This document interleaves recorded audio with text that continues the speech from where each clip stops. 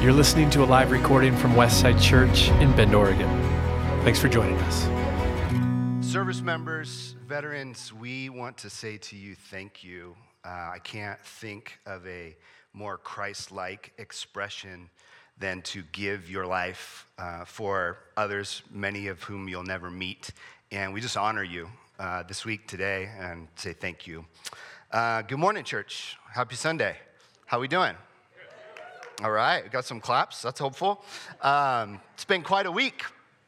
I'm sure everyone was glued to their TVs this week and waiting in anticipation. And I just want to acknowledge today that there may be people in this room, in your home church, who are carrying a lot. People may be carrying discouragement. People might be thrilled. Some people might be angry, some relieved.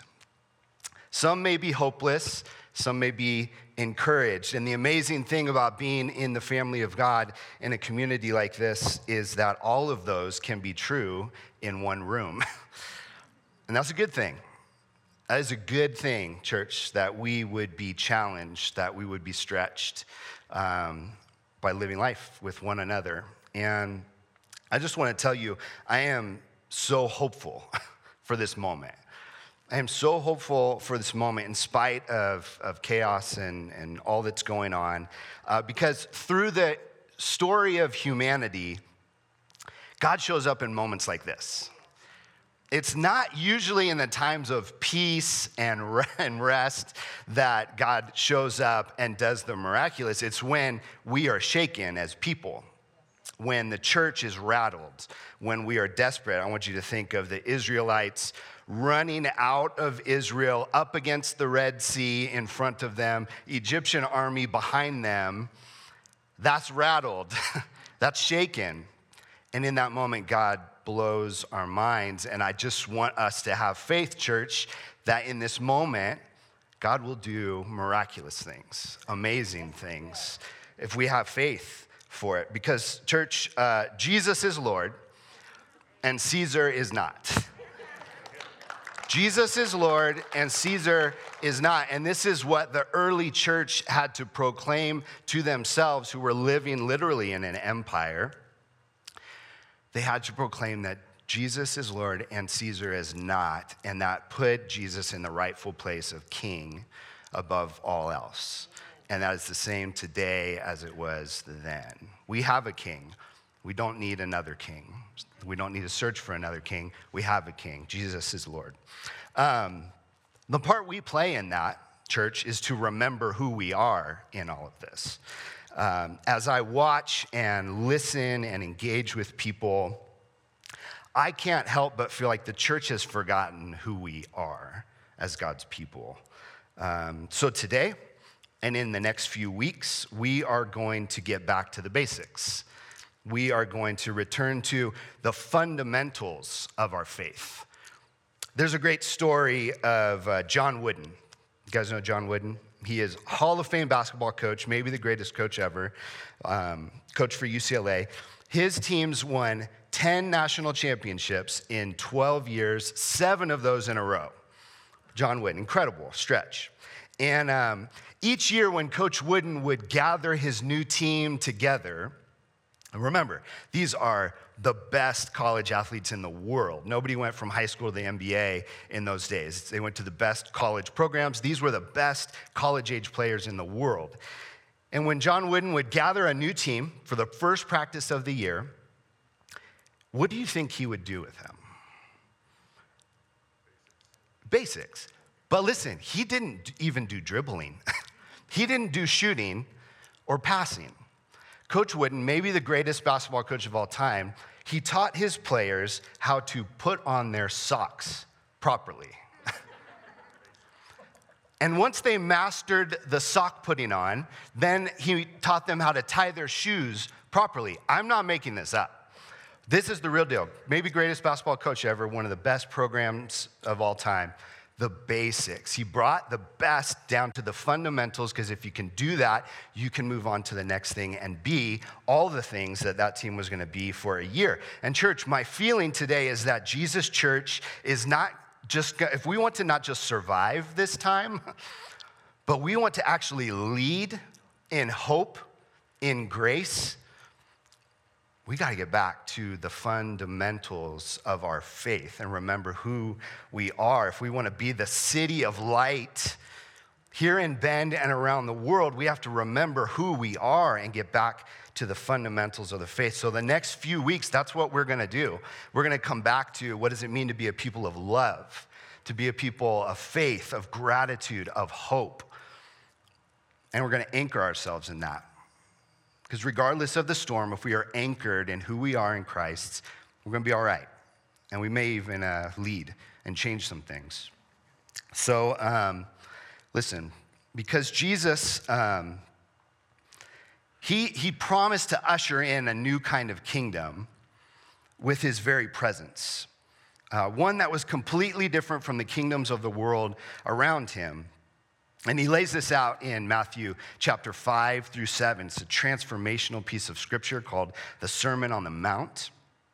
And in it, he explains his plan to restore all of humanity and all of the earth.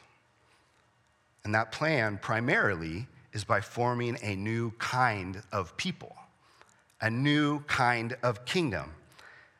It's a kingdom made up of those who are poor in spirit, those who are meek and hunger and thirst for righteousness, who are merciful people, pure in heart, peacekeepers. It's a different kind of people. I don't know how many people you've run into lately like that, but I haven't, and I don't know, I haven't probably been the best of all of those, if I'm honest. And that's why we anchor ourselves in Christ, come back to the fundamentals of who we are together. Oftentimes in the New Testament, I hear people idealize the early church, especially like church planters, young guys and women who are out starting new churches, like, we're going to be like the early church. And, then everybody gave of what they had, and no one went without. And everyone evangelized and shared the gospel, and it spread like wildfire, and people were healed, and the church was growing. And I want to say, yes, that's true. And the church was a mess. It was a mess. Go read scriptures. Read the letters from Paul. It was full of messy people like me and you. In 1 Corinthians, Paul's writing to one of those church plants, the newly formed church in Corinth. Corinth was a busy, bustling city with lots of different kinds of people and money and cultures and points of view. And while this church is, it's growing and it's vibrant, it's also messy. There were people inside the church of Corinth who were suing each other. There were people fighting. Gatherings were chaotic because people were yelling over each other. I want you to imagine what social media would be if it happened in a room. It's like that. Like people just shouting over each other and trying to be the loudest and be witty. And Paul says to the church in Corinth, the way you are acting is actually deterring people from following Jesus. You hear that, church? Paul says, the way you are acting within the church is deterring people from following Jesus. So, in that letter to the Corinthians, Paul resets the church. And he brings them back to the fundamentals of their faith in the way of Jesus. And this part, he is orienting the church around being a people who love God and love other people. Love God and love other people. Remember, Jesus took all of the Old Testament, more than half of this whole book, and he distilled it down into two ideas. All the laws, all the prophecies, all of it, he distilled it down into two ideas. Love God, love other people. And Paul takes that framework and he gives it to the early church. We're going to read it together. If you have your Bible, let's go to 1 Corinthians chapter 13. If you don't, it'll be on the screen anyway, so it's all good. As I read this, would you maybe just soak in it as if you were that early church? Because it's the same today as it was for them then. It says, "And yet I will show you the most excellent way. If I speak in the tongues of men and angels, but I don't have love, I am a resounding gong or a clanging cymbal. I'm just noise. If I have the gift of prophecy and can fathom all the mysteries and all knowledge, if I have faith that can move a mountain, but I don't have love, nothing. I am nothing. If I give all I possess to the poor, if I give my body over to hardship that I may boast, but I don't have love, I gain nothing. Because love is patient. Love is kind. It doesn't envy. It doesn't boast. It is not proud. It does not dishonor others. It is not self-seeking. It is not easily angered, and it keeps no record of wrongs. Love does not delight in evil, but rejoices in the truth. It always protects, always trusts, always hopes, always perseveres. Love never fails." I'm going to jump to the end. Verse 13, it says, "And now these three remain: faith, hope, and love. But the greatest of these is love." This is God's word. Love is a messy word, especially in English. I think English is the only language that uses this word for lots of things. Almost everything, and I'll give you an example. If you get to know me, you will learn that I love food. You guys, I love food. I plan my vacations around where I'm going to eat. So I can say to you, I love fish tacos. I grew up in San Diego, and I have just this affection for fish tacos, all right? There's a right way to do it. It must be fried and small, cabbage, white sauce, lime, corn tortilla. 6 of them make a meal. Anything less, they're robbing you. I love fish tacos. And I can stand here and tell you, I love my wife. Noelle and I celebrated 20 years. I will cry every time I talk about my wife or my daughter, so just prepare yourselves. We celebrated 20 years of marriage this summer. You can clap, if you're gonna clap, Noelle is my best friend. She is my partner in everything, and I can genuinely say I love my wife. It is kind of messed up that I would use the same word for fish tacos that I would use for the love of my life. They're not equal most of the time, but in our language, it's the same thing. Luckily, the early church had a more dynamic way of saying love. It's the one used in 1 Corinthians here, and that word is agape. Would you guys say agape? Agape. Home churches, I need to hear you. Agape describes a robust, dynamic, others-oriented kind of love focused on relationship. Agape moves beyond fish tacos and football. Notre Dame won yesterday. Did you guys watch? I know you're excited about that. Beyond football, beyond fly fishing, which I love. Also, beyond elk hunting, which I know nothing about, but I'm trying to be relevant here in this room. Agape moves us from those things in toward relationship. It's so central in the equation of God's plan that Jesus says in John 13, verses 34 and 35. A new command I give to you. Love one another. As I have loved you, so you must love one another. Not optional. By this, everyone will know that you are my people. You are my disciples. If you love one another. Church, love is the primary vehicle through which the world will experience God. Let me say that again. You can write it down if you want.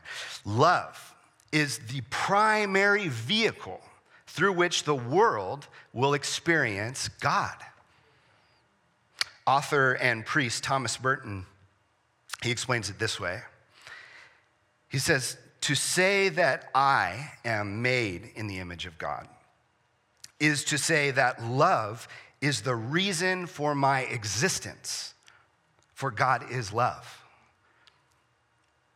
If love is who God is, and I am an image bearer of God, then that is the purpose of my existence and your existence in the world. What Thomas Merton is saying is that as we live into this way of God, of Jesus, we become actually more human, more of who we were created to be. The amazing part of all of this is that our receiving agape love from God, as we receive it and soak in it, not through piety or sin management, but through open-hearted relationship with God. As we do that as his people, everything is restored. Everything becomes possible to restore. As you are restored in Christ, your marriage can be restored. As you are restored in Christ, your relationship with your children can be restored. As you are restored in Christ, your community can be restored. As you are restored in Christ, even the people who were once your enemies become your neighbors. I want to pause here because I know sometimes preachers, we rattle things off and there's like, amen, yeah, okay. And then on the drive home, it's like, well, not that guy. God's not calling me to love that guy. It's really good for us to wrestle with this in this time, in this moment, church, and not keep it on the surface. Because if it's true that God's love is going to be transformational, it needs to go into the deep places of us, the broken places, the painful places, the messy places of our heart. And if it's true for you today that you have people in your life that feel impossible to love, I want to speak to that for a moment. In this polarized time, the church generally is as guilty, and perhaps in some places more, of living into tribalism. Now, it's normal for us as humans to gather around a set of beliefs or ethics or rules in our communities. That's not a problem. But tribalism, it moves beyond that. Tribalism not only creates a value set for a people group, but it demonizes everyone outside of that set. It has become the norm in our day and age to openly hate other people in other tribes, to demonize the other, those who have different political views or faith views, cultural views. And I want to tell you, church, there is no place for that in the kingdom of God. If in the course of... Wow, there we go. If in the course of the last few months, you have found yourself, I'm just getting raw with you right now. If in the course of the last few months you have found yourself despising the guy in the truck with the Trump flag on the back, if you have found yourself despising the person in the hybrid with the Biden-Harris sticker on the back of their car, I want to tell you, church, that you are being discipled by someone and something, but it is not Jesus. That is not Jesus. If you're having trouble loving those who are different, who challenge you, who press you, who irritate, it's like sandpaper on you, praise the Lord. Praise the Lord. God says that it's like iron and iron rubbing together. It will sharpen us. It's a good thing if we're people of grace and humility. If you're having trouble loving those people that are different, perhaps you could be categorized as the enemy in our culture, then it's super important in this moment right now, church. We're living in a catalytic moment. It is important to find our North Star and get reset on where we're going here. Because there's a lot of voices and there's a lot of noise. And if we aren't set on our North Star, we will go into all kinds of places. And our North Star is captured in Scripture in a moment when Christ is on the cross. In the closing moments of Christ's life, as he hangs on the cross, in front of him in that moment are a few different kinds of people. There are Roman soldiers in front of him. Those who were armies of the state, of the empire, who had no interest, no curiosity about Christ, about the faith, were actively dominant over God's people. And I think God's people would say that is the enemy. Those people sat in front of Christ. Also in front of Christ were the Jewish leaders, the church leaders, the people of the faith, those who memorized Scripture. They knew this whole thing, like by heart. They sat before Christ. And I want to tell you, both of them put Jesus on the cross. And there was also a few disciples, those who had followed Jesus for the last 3 years every day, were covered in the dust of Jesus' feet. They followed so close to him and thought they were entering a new kingdom. And they were hopeless, and they were afraid and disillusioned. All of those people are at the foot of the cross in the moment of Jesus' death. And what does he say? Father, forgive them. They don't know what they're doing. To all of them, Father, forgive them. They don't know what they're doing. Church, if we are going to be this transformational new kind of people living in a kingdom set outside of all the noise and everything we hear and experience right now, we have to be anchored to that.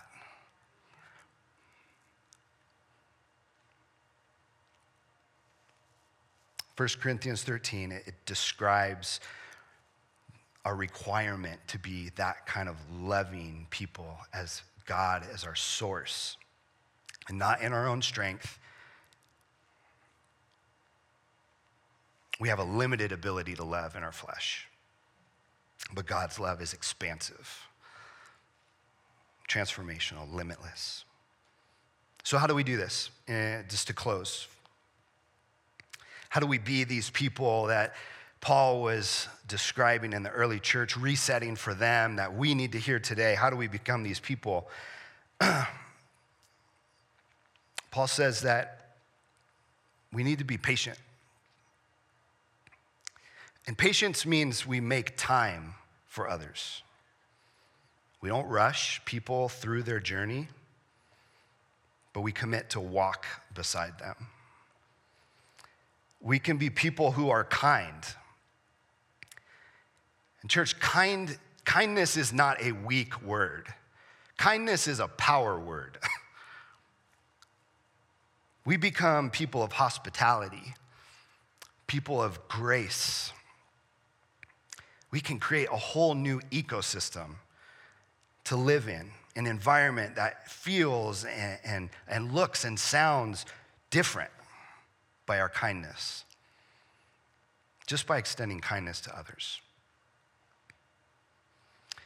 Paul says we must be people who abandon jealousy, people who are not arrogant, think that we're above anybody else. We should be, the people of Christ should be the most humble people on the planet. And finally, we should be people who celebrate truth, not wrongdoing. And the greatest truth of all for you sitting in this room, for you at home in your home church, the greatest truth is that you are loved with a furious, eternal, intense love of God that was not content to be far from you, but came into this world to pursue you and be near you. Let's be those kind of people. Amen? Let's pray.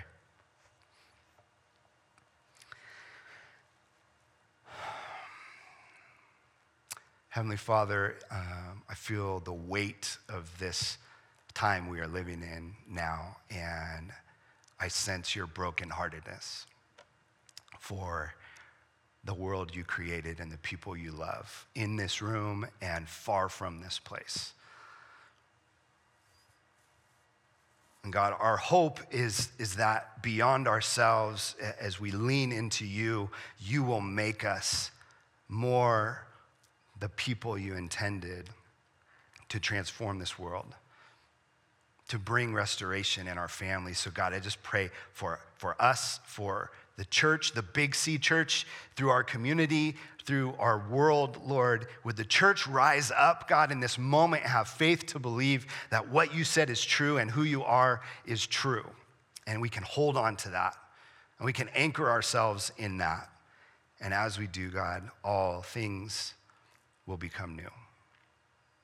We trust you, Jesus. We love you. We cast our hopes on you today. In Jesus' name, amen. Thank you, church. We bless you. I pray this week you'd lean into who you are in Christ. Spend time in his word, worship, be with other believers, and be with the people who rub you wrong, that you can practice patience and kindness and love. It's good for you. It's good for me. Bless you guys. Have a great week.